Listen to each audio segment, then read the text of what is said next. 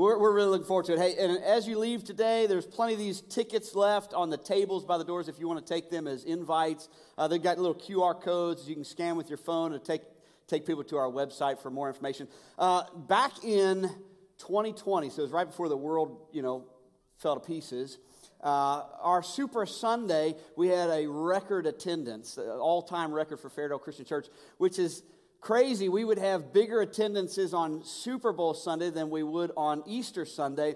But, man, it's a great time. Hope that you'll make plans to be here and bring somebody along with you. It's going to be really a lot of fun. And also, if you decide you'd like to tailgate, some people will be out in the parking lot as long as the weather's not stupid. Feel free to bring your grill, hang out your cooler, whatever you want to do out in the parking lot if you want to do that first and then come in or whatever. We're going to have plenty of food here as well inside, but just excited to share the day with you guys. But we have been in this series, and this is the 6th week, and we're wrapping things up today called Staying Faithful, what it looks like to follow Jesus faithfully. In the last couple of weeks, we've been talking about the Old Testament character, a guy by the name of Daniel, and looking at the book of Daniel, and for me, it's such a challenging concept. We talk about what it looks like to just be a faithful follower of Jesus. It seems so simple, and yet the way that it plays out in our life, we find that the daily struggles, the grind of everyday life can just throw a lot of roadblocks up for us. And one of the biggest things that we need, and we talked about this last week, and we talked about Daniel and his friends, is how much we need each other. And that God has given us the gift of the church that we can have and share these relationships where we're encouraging one another. We're kind of just spurring each other on to growth. And so last week I mentioned that we've got a very special opportunity that we want you to be a part of called Rooted. And what this is that it's a 10-week spiritual formation experience. So it's kind of a small group experience. What we will do is we'll do these on Sunday morning. So you can come to one service, and then you can go to a Rooted group, the other service. And everybody will be together, but we'll be sitting at different tables. You'll have a table group leader, and we'll be going through some different just spiritual growth things and taking a deep dive into Scripture and some spiritual practices. And I know that if you're part of this, you will be blessed, and you will grow. You'll be amazed how much growth you'll make in 10 weeks. Not only just that, but getting a chance to get to know some other people that call Fairdale Christian home. So we would love for you to be part of that. In your bulletin card, there's a graphic that says Rooted, this graphic, and it's got the little QR code. You can use your phone if you want to just go straight to the website because we need you to sign up. We've just got 2 weeks before this is going to start, but we need to know how many people are going to be a part of this so we can prepare. So you can go to our website and sign up there. Or you can swing by the next steps as you leave and talk to one of our volunteers. They can get you all set up and signed up. But no matter what, we really, really want you to consider being part of this. It's just a 10-week commitment.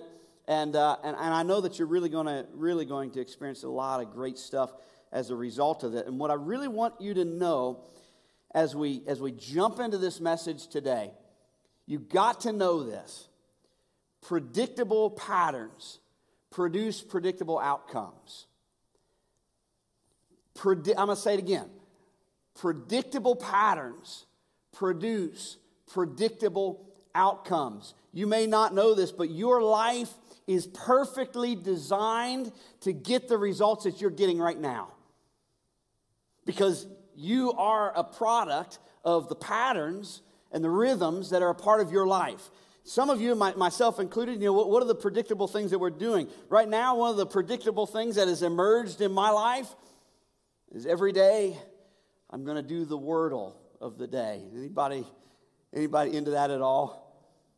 Nobody? Okay, it's just me. I'm a nerd. But that's one of those patterns that's emerged. I don't know that it's really benefiting me anything at all, except for I'm trying to beat my wife every day. Well, not actually beat her. Beat her in this game, which I do. I do beat her in this game. But let's just back up, rewind the tape a little bit.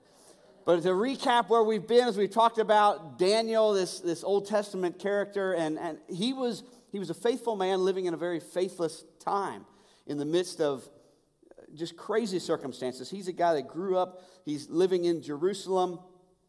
And one day the Babylonian king, a guy by the name King Nebuchadnezzar, decided, hey, we're going to come in, we're going to take it. We're going to take over Jerusalem. We're going to plunder everything.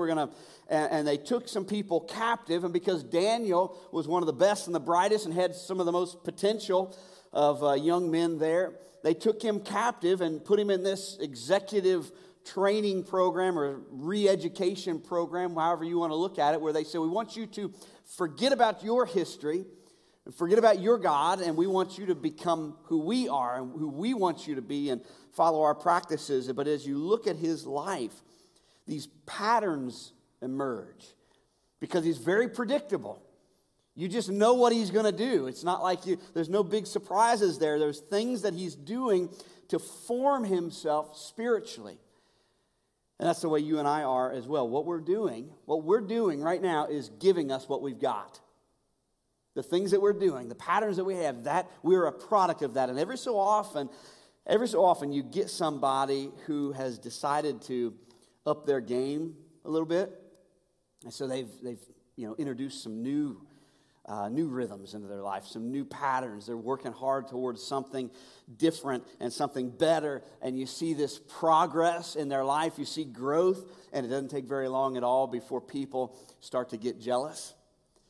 Because we look at other people and we say, well, look how well they're doing, and I'm not doing as well as they are, but I don't want to put in the effort. But so we're just, misery loves company. And you see this in Daniel chapter 6, verse 3. It says that Daniel soon proved himself more capable than all the other administrators and high officers. Because of Daniel's great ability, the king made plans to place him over the entire empire. He's a smart cookie. He's got a lot of great leadership skills. And people were noticing something very special about him, just like for many of you. Maybe there have been people in your life that have almost kind of, spoken into your life a little bit and said, I just see something in you. You've got natural leadership abilities, or, you're so intelligent, or you seem to be so discerning. I just see these attributes, these qualities in you. You ever had anybody speak like that into your life? I mean, it just makes you feel great. Some of you, maybe it's you've stuffed that down for so long you've forgotten about what people have said about you or seen in you. But at any rate, what happens to Daniel is pretty common to what happens to us. When you start making a change, people start getting jealous. There are people in your life and in my life that don't want to see growth in you. And the next verse says in verse 4 that the other administrators and high officers began searching for some fault in the way Daniel was handling government affairs. They just want to bring him down a little bit. But it says they couldn't find anything to criticize or condemn. He was faithful. Man, that's the word to underline. He was faithful, always responsible, and completely trustworthy. There's just nothing in him that would lead anybody to say, well, we need to take him down a few pegs. I mean, this guy, he's just steady. Predictable patterns. They lead to predictable outcomes. I know people, I personally know people, some that are in this room right now. I'm not going to call you out by name, but you are trying to further your career. We've talked about this. That you're taking the classes, you're getting the certification. You're doing the things because you're looking for the next step, right? You just want to take that next step in your career, and there are people around you that don't want to put in the same kind of time and effort. They don't want to take the steps that you're taking, and they get jealous, and so they begin to say things like, well, what's wrong with our department? And why would you even want to do that anyway? Do you think you're better than we are? You think you're so special? That person, and they start talking about you. And funny thing is, you know this because you know your motives and you know what you're trying to accomplish. You're just trying to take the next step. It's not nothing about anybody else. I'm not looking around me and saying, oh, I'm better than you, so look at what I'm doing. You're just saying, I want to further my career a little bit. I'm driven. I want to, this is just the next opportunity. How can I continue to grow? When it really hurts is when it comes from people that you love. Maybe it's family or close friends, or maybe even within your own family, you're trying to break a generational curse. And the moment that you do that, the moment that you begin to take those steps, you say, maybe you've sought some counseling to say, I've got to figure out what is broken inside me so that I cannot be a product of, toxic family garbage. And the moment that you begin to take those positive steps and say, this is not who I'm going to be. I'm going to break this pattern of abuse or these cycles of anger or addiction, the toxic stuff. Get ready for the jealousy. Get ready for the blowback from family. I cannot tell you how many people I've sat down with that have, maybe they were the first ones in their family to become a Christian. They say, I'm following Jesus, and all of my family, they do nothing but ridicule me. And I don't know why. I'm not trying to shove Jesus down their throats. This is the life that God's called me to live. And where's that coming from? And why are they doing this? Why would these people that I love and that, are such a big part of my life, why would they treat me so bad just because I love the Lord? It's because they're jealous. Because they see positive change. Because they see what God's doing. And there's just this little part of all of us that we get threatened. When somebody elevates their game, we get threatened when somebody has a special gift inside of them. We get threatened when somebody's getting something that we're not getting. It's just the little broken, sinful parts within us. I read an article from Entrepreneur magazine that said this about, why is it that people seem to hate successful people so much? Why is that? And in this quote it said, haters hate on you because you're doing what they cannot or will not, or they're too afraid to attempt. Haters are a natural part of growth. It says there's one way to avoid having haters. So if you say, I don't like to ruffle feathers. I don't like when people, are against me. I just want everybody to just kumbaya, everybody lovey-dovey, all that stuff. What do I do? What do I do? There's one way it says to avoid having haters. Sit on the sidelines and do nothing. Don't set goals. Be average. And no one will judge or hate you. Well, I don't want to be that. There's nothing within me that wants to be just average. I know that God's not called us to be average. God's not called any of us. He didn't form you, and have you planned before the foundations of the earth were laid. He didn't have you in mind so you could just be cookie cutter average and never ruffle any feathers and never do anything significant. But let's be honest, it hurts. It hurts because nobody wants to have haters. Nobody wants to have somebody that's against you or that says bad things about you, especially if you're like Daniel. Here these guys are coming after him. A bunch of haters. We're going to try to find fault in him. We're going to nitpick, and we just want to bring him down, and they can't find anything. They can't find anything wrong. So what do? The next verse, it says they concluded. Oh, man, let's listen to this. They concluded, our only chance of finding grounds for accusing Daniel will be in connection with the rules of his religion. There it is. There it is. If I'm a person of moral, upright character and nobody can find any fault within us, then I'll attack your faith. Well, you're so judgmental. You Christians, you're so narrow-minded.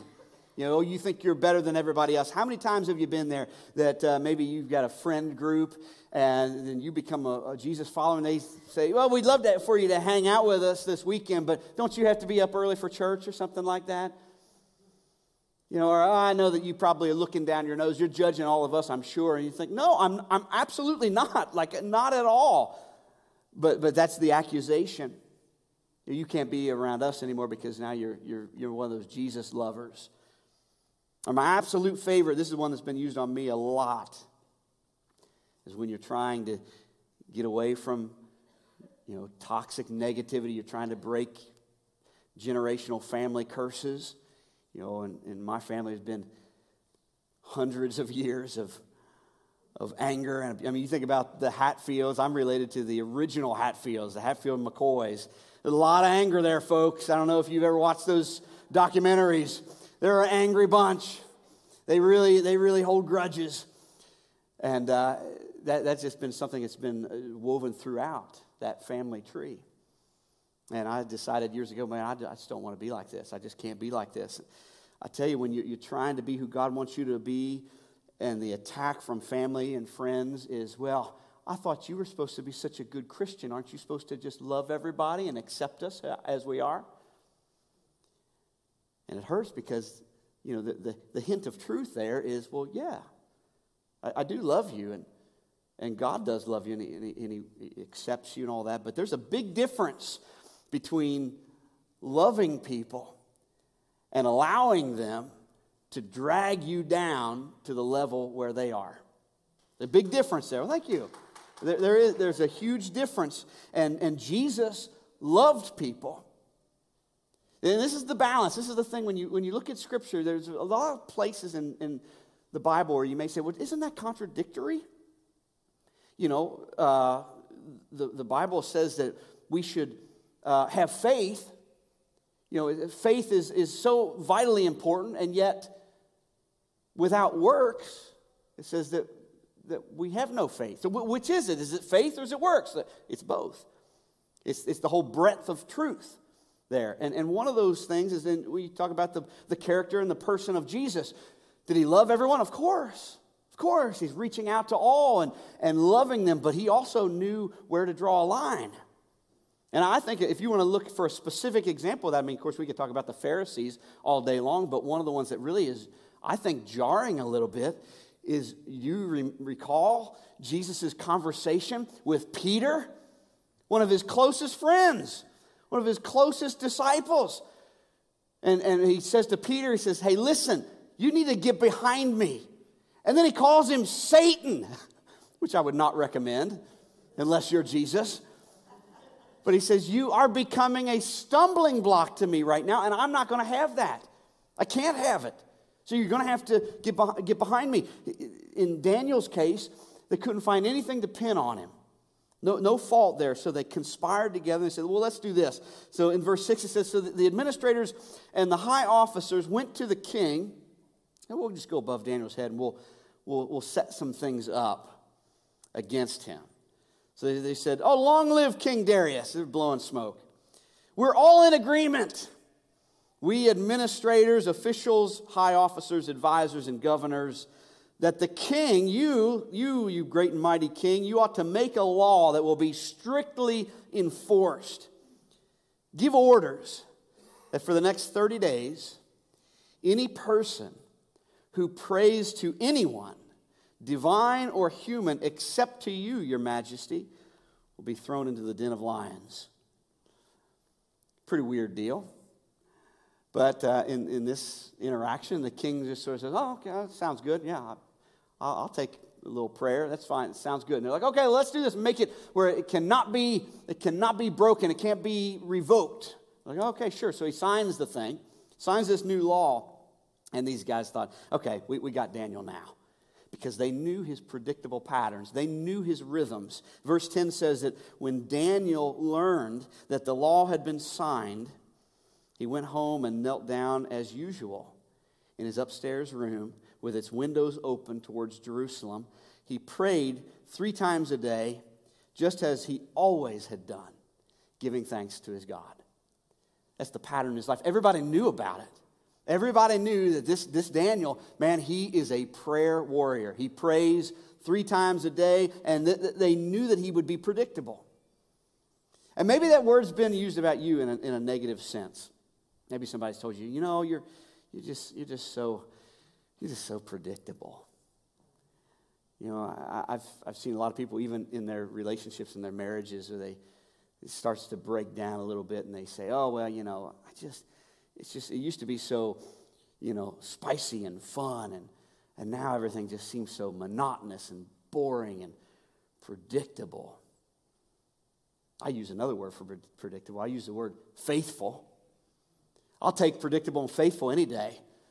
I think it was pretty great. I wish somebody, if somebody would say, hey, Brandon, you're pretty predictable. I'd be, okay, awesome. I'll take that. You know where I'm going. You know who I am. And you know that's who I'm going to be. And these guys, they say, Daniel is so predictable. He's so faithful to his God. He prays 3 times a day. We'll nail him. Now we've got him. Now, this is the interesting thing, and this is a side note about this passage. He's got this is his flow, that he prays 3 times a day, opens his windows, and prays toward Jerusalem. Now, there is nothing in Scripture that says that we have to do that. There's nothing in Scripture that says we have to pray facing Jerusalem. If you're familiar with Islam, Muslims, when they pray toward Mecca. That's part of what they do. But there's nothing in the Bible that says that we are to do that. And there's nothing in the Bible that says that we have to pray 3 times a day or 5 times a day or however many times a day. There's none of that. This is just Daniel's rhythm. This is just what he's found that's working for him. And the way I think of it, when Scripture doesn't say pray 3 times a day. It says we should pray without ceasing. We should be praying at all times, which I take to mean there's no limit.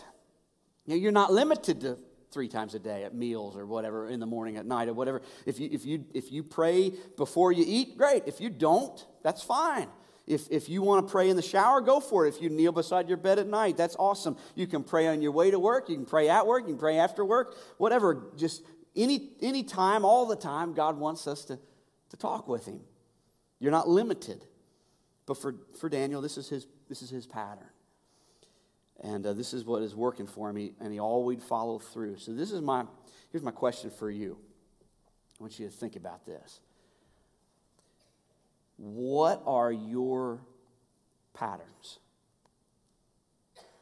What's your flow? What are the things that you predictably do, like clockwork? You never miss. You never skip a beat. And these are things that you are doing on a regular basis that are adding value to your life. They're leading you where you want to go. They're leading you toward growth. Now, I'm not going to tell you all the patterns that you should have in your life. There's lots of things that you could be doing. I'm not going to tell you that. All I'm going to say is there should be patterns. There should be, you've got to have some, and you've got to know what they are. That this is what works for me. This is my rhythm. You've got to have things that you do on purpose because you know that they're leading you to the results that you want to achieve. That's how you go to another level. And this is what happened with Daniel. The king finds out that he's still praying to God, and so the king really, really liked Daniel. So he tried to find a way to save him. He's looking for a way to bail him out, but he really didn't want to throw Daniel into the lion's den. But to maintain his integrity, okay, I'm the king, and I signed this thing, and this is what I said we were going to do. He's like, I got no option here. We have to do this. So he had him thrown in this den of lions, which is interesting. They used this as a way of, torturing or, having people executed, just kind of a pit. They had this pit that they put lions in and would starve them, basically, wouldn't give these lions food. And then when they had somebody that they wanted to punish, they'd throw them in the pit. And in Daniel's case, they did that, and then they put a rock on top so that there's no way of escaping. You're stuck there. And the king, it says, so they did this. The king doesn't want to, but he had him thrown into this lion's den. And I'm not going to read all the scripture to you, but it talks about the king that night and how torn up he was. So that he couldn't eat. He didn't want any of his regular entertainment. He couldn't sleep. He's just pacing the floor all night long, just worried about Daniel, so upset. Why does it have to be like this? He's just sick about it. And the Bible says in verse 19, it says that very early the next morning, as soon as the sun comes up, the king got up and he hurried out to the lion's den. And when he got there, he called out in anguish, Daniel, servant of the living God, was your God, whom you served so faithfully, able to save you, rescue you from the lions? Now, this is what I find so interesting about this account in the Bible. There's so much that I want to know. Like Daniel, he's in the lion's den. What did he do that night? We have no idea. Did he pet the lions? I mean, did he snuggle up with them and sleep? Like, was he in one corner just like rocking back and forth, and they're in the other just licking their chops? Like, What happened? We have no idea. It doesn't say. No, we just don't know what happened there. And it's funny because when you know, and I've asked you the last couple of weeks, like when we say the name Daniel, a lot of us, if you grew up in church, this is the story you think of. Daniel in the lion's den. That's the one we've heard at VBS and Sunday school and church camp and all the, you know, Daniel in the lion's den, God closing the mouth, which, okay, spoiler alert, he's saved, right? I mean, that's kind of a given. Like, it's a big save. God, you know, miraculously closes the lion's mouths, whatever. But you read this story, you think about this story, and I would always think, okay, the central, you know, in this moment, the central character is Daniel. But we don't know what he did. Or maybe the big deal is the lions. It's all about the lions, right? But it's not. We don't know what happened in that pit. We don't know what happened with Daniel, what they were doing. What do we know? We know what the king did. The spotlight's on the king right now. We know that he paced the floor all night. Wouldn't eat, couldn't sleep, couldn't think about anything else. It says he was so torn up, and as soon as it was morning, he rushes out there and says, Daniel, was your God that you served so faithfully, was he able to rescue you from the lions? That was the only thing on his mind.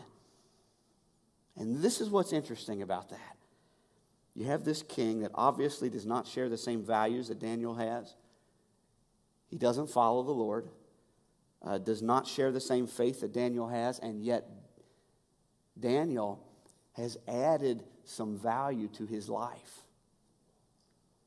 There's something there that the king really, really values him.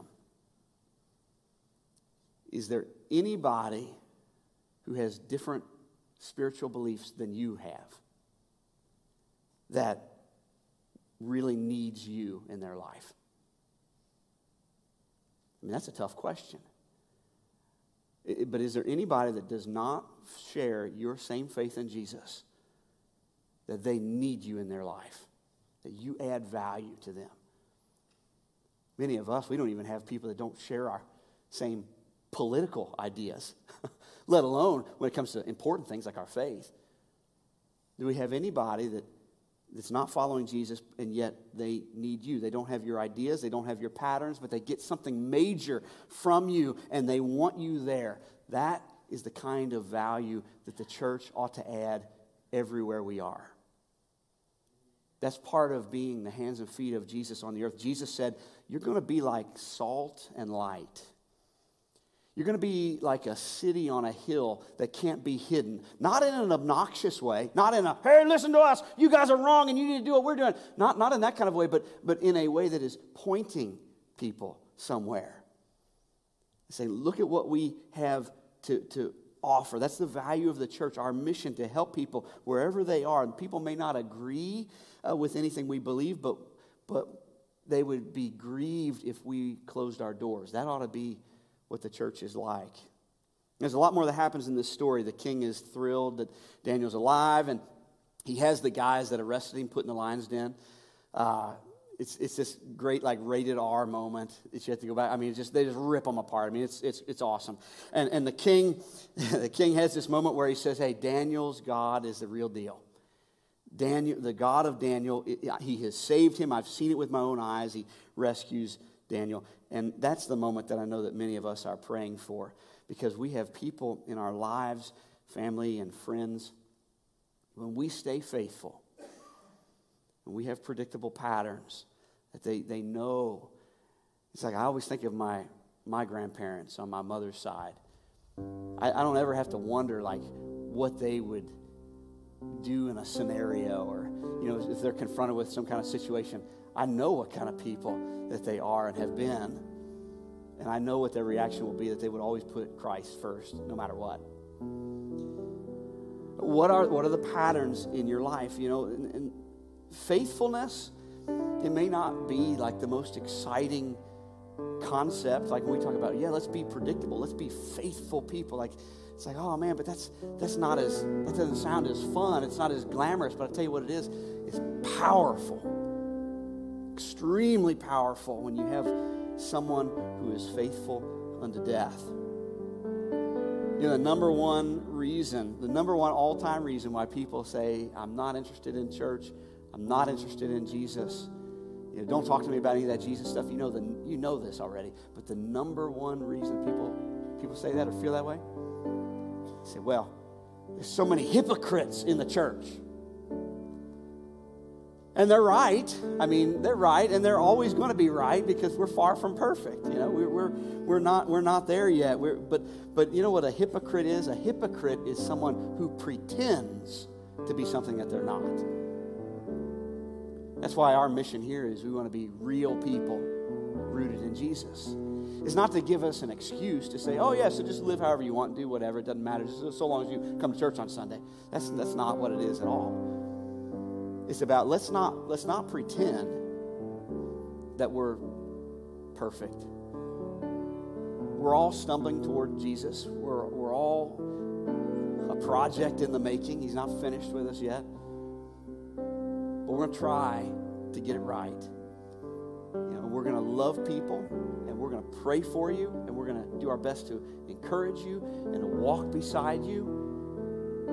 If you have a need for a friend, a brother or sister in Christ, we want to be available. That's who we want to be, real people, flaws and all, but we're deeply connected to Jesus in a way that's life transforming. Our hope is that through that kind of realness and authenticity, that those who are watching on the outside, they might not totally agree with us. They might say, I'm not sure where I stand with Jesus, but hopefully we're adding something of value to them. Hopefully they're gaining something, and one day, God willing, they will give their lives to Jesus Christ because they saw the faithfulness of God's people. When they look at us and they say, man, these people, they don't freak out about political stuff. They don't freak out with what the stock market's doing. They don't freak out about a pandemic or problems or even death itself. They just seem to have a hope that goes beyond this life. What's with them? What is that? And they'll recognize and know, like the king did with Daniel, that their God is the one true living God. Daniel's blessed and he's prospered through predictable patterns that led to predictable outcomes. What are the patterns in your life? One thing we know, we've looked at the research on this. This is interesting. I don't know why it's like this, but this is when a person commits to reading the Bible 4 times a week. I don't know why the number 4, but that seems to be the magic number. When a person reads the Bible, spends time in the Word of God 4 times a week, change comes into their life. Don't know why it's 4, but it is. And we've challenged you, a few months ago we started a 90-day tithe challenge. Say, hey, step into this. Start giving. Start trusting God with your income and see what He does in your life. And then we, just a month ago, we did fasting and prayer. It's 21 days. Let's turn our attention to the Lord and just see what He would do, how He would use that. We've given you Bible reading guides, which are still available in the lobby. To say, just spend a little time every day. Just get in the Word. Just get in it. Just read it and let the Word, let God's Word just wash over you and see what happens. See if you don't see some change. Now we're getting ready in a couple of weeks to go into Rooted. We're challenging you. 10 weeks, man. 10 weeks. Let's go deep. Let's go beyond surfacey. Let's get into the meat. Why do we do all that stuff? Why? Why would we do that? Because we want you to know that when you take steps, predictable patterns, they lead to predictable outcomes. We know when you do those things, when you pray, when you fast, when you tithe, when you give, when you serve, you change. And God does something with that. Through Scripture, there's lots of images. And one of the images that I love is the image of hands. And it says, there's different places in the Bible where it says that we should be open-handed to one another, helping those in need, not holding tight on, my stuff in my life, but hold loosely, have an open hand towards those in need. And then there's an image of the open hand toward God, where we come before the Lord and say, God, I want to receive from you. My hands are open. I want to receive. I want to be who you want me to be. And there's the image, too, of when someone was surrendering. We think about like if an officer says, hey, stop, you put your hands up, right? I don't have anything in my hands. And in the Bible, people not only would go like this, but they would go like this as a sign of, look, I don't have anything in my hands. There's no weapon. I'm not trying to fight you. I'm surrendering to you. And then one of my absolute favorite images is a moment Jesus has with a man that we just know him as a man with a withered hand, a crippled hand. And Jesus said to him, I want you to stretch out your hand. And he was healed. Jesus did a miracle, performed a miracle, and healed him. But there's that image of the open-handedness that we're coming before God and saying, Lord, I want to receive from you. I want you to do something in my life. So I thought it'd be a good way to close this series out by just having a time of prayer. And what I'd like you to do as you're seated is just to have your hands open like this on your lap. And just as a sign to the Lord. And only, let me just say, preface, just only do this if you mean it. If you're not there yet, you say, man, I'm not sure. I'm still a little on the fence. It's okay. It's all right. Don't worry about it. But those of us that say, I want to stay faithful. I want Jesus to take me somewhere else. I don't want to be where I am anymore. I want to take next steps. I want predictable patterns that will lead to predictable outcomes. If that's you, I'd like for you to just open your hands before God. And let's bow our heads and let's pray together.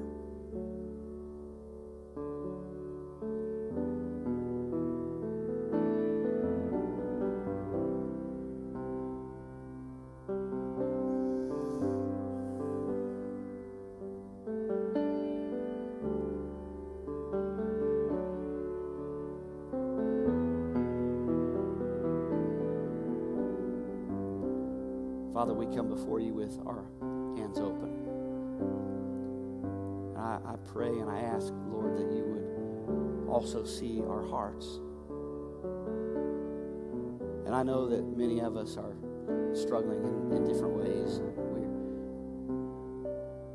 Some of us we're still fighting feelings of anger towards others, towards situations in life.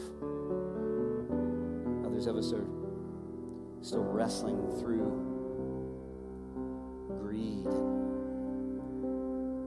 The concept, how can I give and then I won't have, and how do I trust you and I can't see? And Lord, all of us, faith is difficult. It's easy, Lord, and I know that you know this about us. It's so easy to be faithful when things are good. And it's hard to be faithful, Lord, when we're walking through the valley. And I pray, Lord, as you see us with our hands open and our hearts turned to you, that you lead us, and you would see that we have nothing to offer you, Lord. We have nothing to offer you but our lives. And I pray that you would see us, that you might forgive us for our sins, and that you would lead us in the way that you desire us to go. And help us like sheep, like good sheep, to follow our great shepherd. And I ask all this in the mighty name of Jesus, your Son. Amen. Well, God bless you guys. Thanks so much for being here. Hope you're encouraged. And cannot wait to see you next week for Super Sunday. It's going to be an awesome day. And I hope you invite somebody for that. See you next week.